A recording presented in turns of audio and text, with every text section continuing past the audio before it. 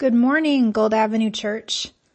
This morning we're continuing on in our series called Go and Make Disciples. The series is connected to the Gospel Tool and the Gospel Tool curriculum that so many of you are working through in discipleship groups.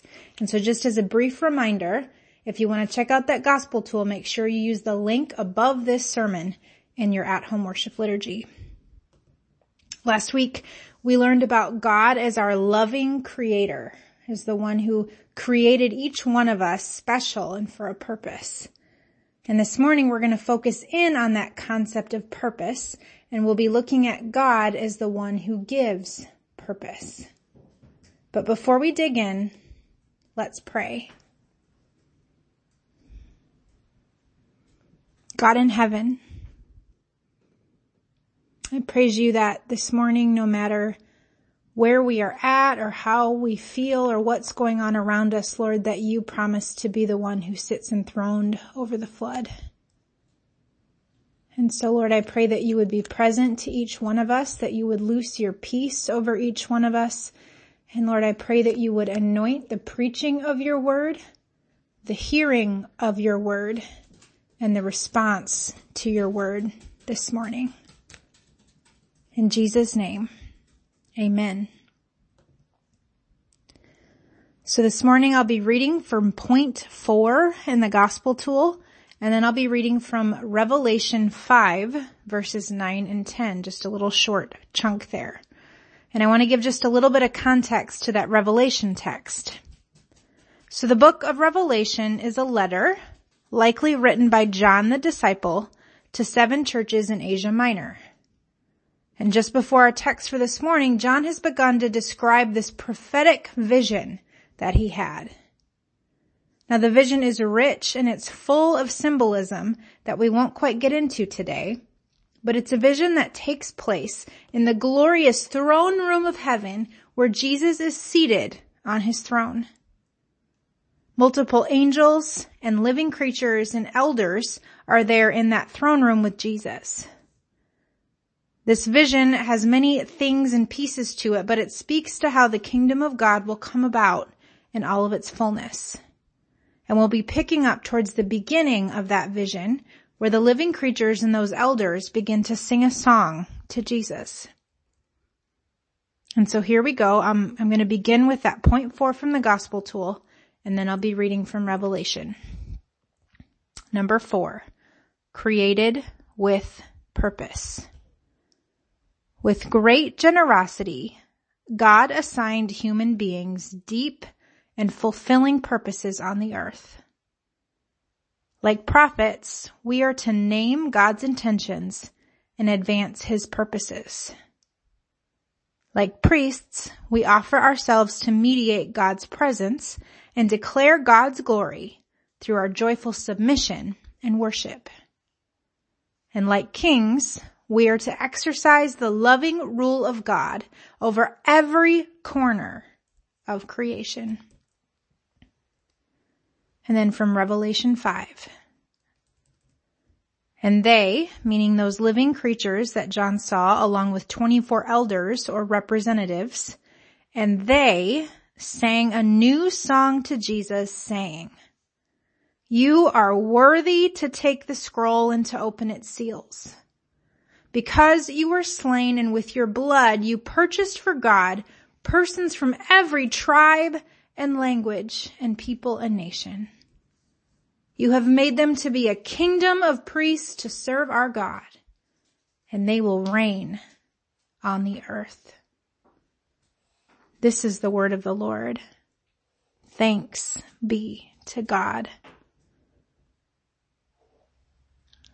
In this new year of 2021, in this year that has already brought so much conflict, division, and chaos, in a year where everything looks and feels a little different than it has been before, underneath all the tension and carnage, there's a crucial question being whispered all over the earth. What role is the church supposed to play?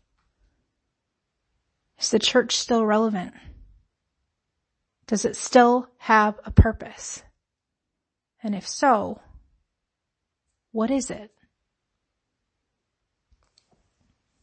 Now, I didn't conduct an official survey, but over the years, my non-Christian friends and acquaintances who have sat across from me at dinner tables or commented on my social media posts have unintentionally offered answers to some of these questions in sometimes subtle and sometimes less than subtle ways.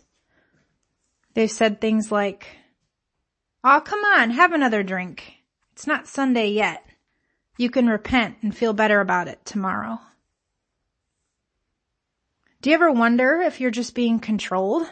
I mean, you guys have to follow so many rules. Don't you get tired of it? All the Christians that I've met have been really cliquey. Is church kind of like being part of one of those exclusive country clubs? Don't take this the wrong way, but why are Christians so angry? It seems like they hate so many people. I mean, no offense. You do what you have to do, but I guess I'm just not interested in some spiritual crutch to help me make sense of the world. If it helps you to cope with things, that's fine, but I just don't need it. I don't think your God sounds like a very nice guy anyway. He hasn't done much for me, and he hasn't done much about all the bad things in this world either. To so many in the world, and especially in our current context, all too often Christianity doesn't look all that appealing. In many contexts, the church has taken on the image of some condescending, exclusive club with lots of ridiculous and outdated rules. Christians feel like hypocritical, controlled, and controlling people who have absorbed religious platitudes in order to cope. And in many cases, God feels like some cruel, absent father refusing to intervene in the heartache and injustices of this life. Well, none of these ideas come even close to representing who God is or what God intended for his church and for his people. I do think that the sad reality is that these outside observations represent true stories of so many people's experiences with the church and with Christians. Well, I could say many things about each one of these observations that people have made for me. I think that in some sense, they can all be boiled down to one incredibly important point. When the church does not understand or live into the purpose that God has intended, Christians accept an existence that pales in comparison to what God intended. And because of it, the church loses her witness. And when the church loses her witness, the world is not given the opportunity to know the good news of Jesus Christ. Really, basically, when we fail to represent God, the world doesn't get to know the true God. And friends, look around. The world needs to know and experience the good news of the gospel of Jesus Christ. As the church, we need to know and we need to understand and live into the purposes for which we were created, not just for us, but for the sake of the whole world. Now that sounds pretty overwhelming. But the good news is that the Bible makes our purpose quite clear. Like a book with many characters, each individual child of God is created with a specific set of gifts and characteristics. They have a specific role to play. But together, we are all created to fill the role that John calls in Revelation a kingdom of priests. Now we're going to dig into this concept of a kingdom of priests in a few minutes, but for now, you've probably already pieced together that kingdom has to do with kings, with ruling and reigning. Priesthood has to do with representing and mediating between God and people. Now this concept of a kingdom of priests is not a new one in Scripture. While we find it here at the very end of the Bible, we can also find it at the very beginning of the Bible. In Genesis 1:27-28, after God had made the earth and the sky, the animals on the land, the birds of the air, the fish of the sea, the planets, the stars, all of it, and Adam and Eve in his very own image, God gives mankind his first purpose. He tells Adam and Eve to fill the earth and subdue it. Like kings, they are told to rule over the earth. Now we all likely know the story. Adam and Eve fail to be obedient in the garden, and they commit the first sin that has been passed down to every generation since. In failing to rule over the serpent, and instead allowing him and his temptations to rule over them, Adam and Eve failed in their purpose, and the consequences were severe. Later on, and several generations later in the book of Exodus, we see this concept, this role, appear again. After God had delivered his people from slavery in the land of Egypt and called their leader Moses up to Mount Sinai, he met with Moses on Sinai, and God gave the 10 Commandments. And he said to Moses, "Moses, now if you obey me fully and keep my covenant, then out of all nations this people will be my treasured possession. And although the whole earth is mine, you will be for me a kingdom of priests and a holy nation." God set Israel free for the purpose of acting as a kingdom of priests on this earth.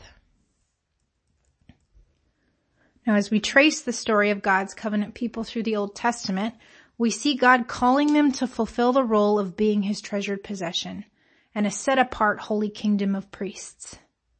He repeatedly calls Israel not to practice the sins of the nations around them and to worship him alone. Israel is to be holy. They are to be set apart. As Israel is obedient, the people grow and they flourish. The Lord's hand of favor rests over them and they enjoy economic prosperity, times of peace, justice among the people, and victory over their enemies. And because of it, the nations around them prosper too. The nations of the earth look to Israel as a beacon of light and are introduced to the holy God of Israel through the example set by his covenant people. They are God's treasure, and the world loves to look at and for treasure. The world is given the opportunity to see through Israel and taste for themselves that God is good. But, like Adam and Eve, the people fail. And when the people are disobedient to God's commands, they suffer. Chaos and injustice plague Israel as they turn to idols and sinful behavior. Drought and natural disaster wreaks havoc on the land. People starve and Israel's economy tanks, and eventually they are taken over by enemies and spend centuries in exile apart from their promised land. Israel had failed to serve as a kingdom of priests, and because of it, the world was given a bitter and a rotten taste of God that did not represent him at all. Now you'd think that God might just give up at this point. He might give up on this idea of people serving his purposes on this earth. But God's plan wasn't finished yet. In the beginning of the New Testament, we find the Gospels, the books of Matthew, Mark, Luke, and John, and each one tells the story of God's Son, Jesus. This one who is fully human and also fully divine, fully God. The Gospels tell the story of Jesus' miraculous, God-breathed conception, the teachings that he gave and the example that he set. And throughout these stories, Jesus himself is referred to as a prophet, the great high priest and a king ushering in his kingdom to come. The people had not fulfilled their purpose. They'd failed in their role. But Jesus was playing that role perfectly. And he was beginning the work of inviting the whole world, every tribe, language, people, and nation into the profound purpose of being God's treasured possessions on this earth. Since the beginning of time, sin has been the source of failure for God's people. And after 3 short years of ministry, Jesus died on a cross, completely sinless, to pay the full price for those sins and every sin to come. Jesus died so that we might be free from the penalty of our sin, and he died so that all who believe might once again, through his sacrifices and through his indwelling Holy Spirit, fulfill our divine purpose. He set us free to be free. He set us free to be a kingdom of priests who mediate God's presence and who reign over the earth. We are to be a people set free and set apart to bring glory to the King of Kings. And so it's no wonder that in his first letter to the new churches, the disciple Peter, who had walked so closely with Jesus on earth, says in 1 Peter 2:9, "But you, new church, you are a chosen generation, a royal priesthood, and a holy nation, his own special people, that you may proclaim the praises of him who called you out of darkness and into his marvelous light." Now notice again, this isn't just for one specific person, a leader or a pastor, a teacher. This is for the whole body of believers. From Genesis to Revelation and everywhere in between and everywhere since, this has been God's plan. And today, in this, the year of our Lord, 2021, this is still God's plan. God calls us to fulfill the purpose of being a royal priesthood, a kingdom of priests to our God. So what does that even mean, to be a kingdom of priests? Rolled into this concept are the responsibilities of 3 specific ancient offices: prophet, priest, and king. Prophets name God's intentions, and they advance his purposes. From Bible times and up until now, prophets have one ear to the Spirit of God and one to earth. They do the work of speaking that which is true into existence. They warn and they correct, but more often they give voice to God's heart, and they speak his intentions. We might think of priests as an outdated role, but it's a role for us today. Priests play a very unique role. They give themselves over to mediate between God and humanity. Priests do the work of bridging the chasm between God and man made by sin.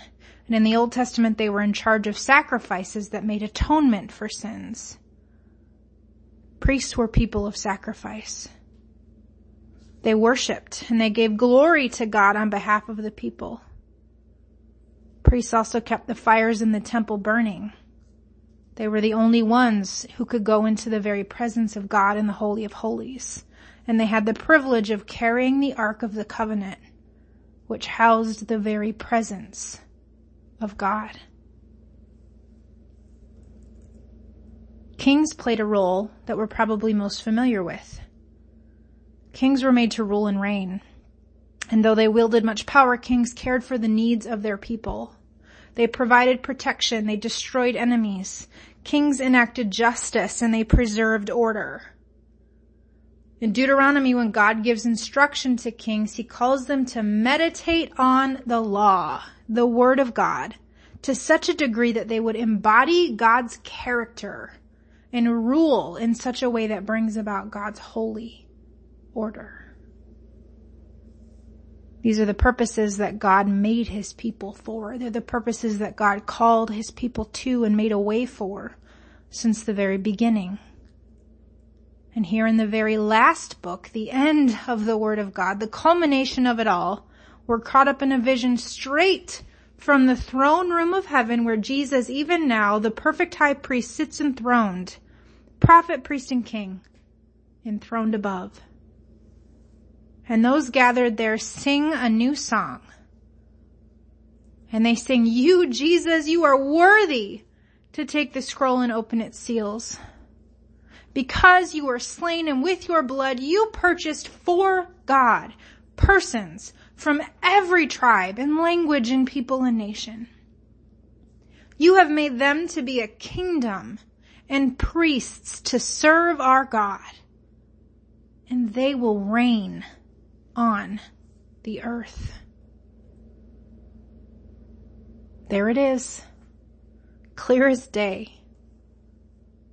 Jesus has redeemed us to God by his blood, that every tribe, tongue, people, and nation can be given the honor of serving as prophets, priests, and kings to our God, that we may enact God's rule and reign on this earth.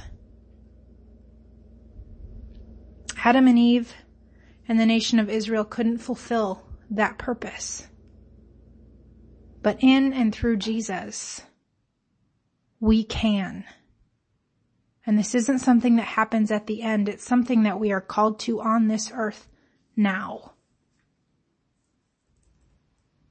How would the world be impacted if Christians spoke only that which is true? If we all slowed down like prophets long enough to listen, and if we named what God thinks rather than what we think, and if we approach things from his heart and not our own feelings.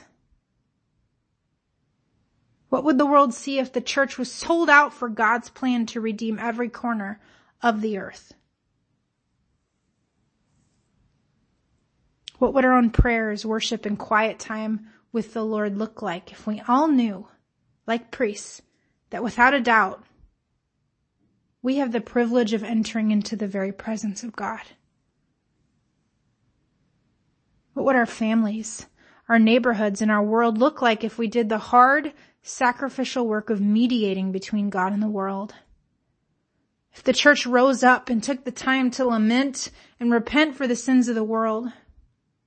What would happen if we all gave of our own time and energy to pray for the needs of the world, and in all things sought to bring glory to God? How would our own lives and relationships be impacted if we learn to rule and reign like kings? What would happen if we meditated on the Word of God to such a degree that we learned how to rule and reign over our own emotions, our choices, and our behavior? What might ripple out of our own existences if we all sought to exercise God's loving rule and reign over our own souls, our homes, our schedules, our children, our workplaces, and wherever else God gives us influence? What might the world say and see if the people of God understood and actually lived into this purpose of being God's holy, set apart, treasured possession? And what might our world look like if the body of Christ served as the kingdom of priests that this world so desperately needs? Church, we are not lost or without a purpose. We are not outdated or irrelevant, no matter what the world might say. Our King has not fallen off his throne. Our loving God has given us this holy purpose. And in Jesus, he has given us all that we need to fulfill it. He has promised that people from every tribe, nation, language, and tongue will reign over the earth, and that one day every knee will bow and every tongue will confess that Jesus Christ is Lord and that he is worthy. Amen.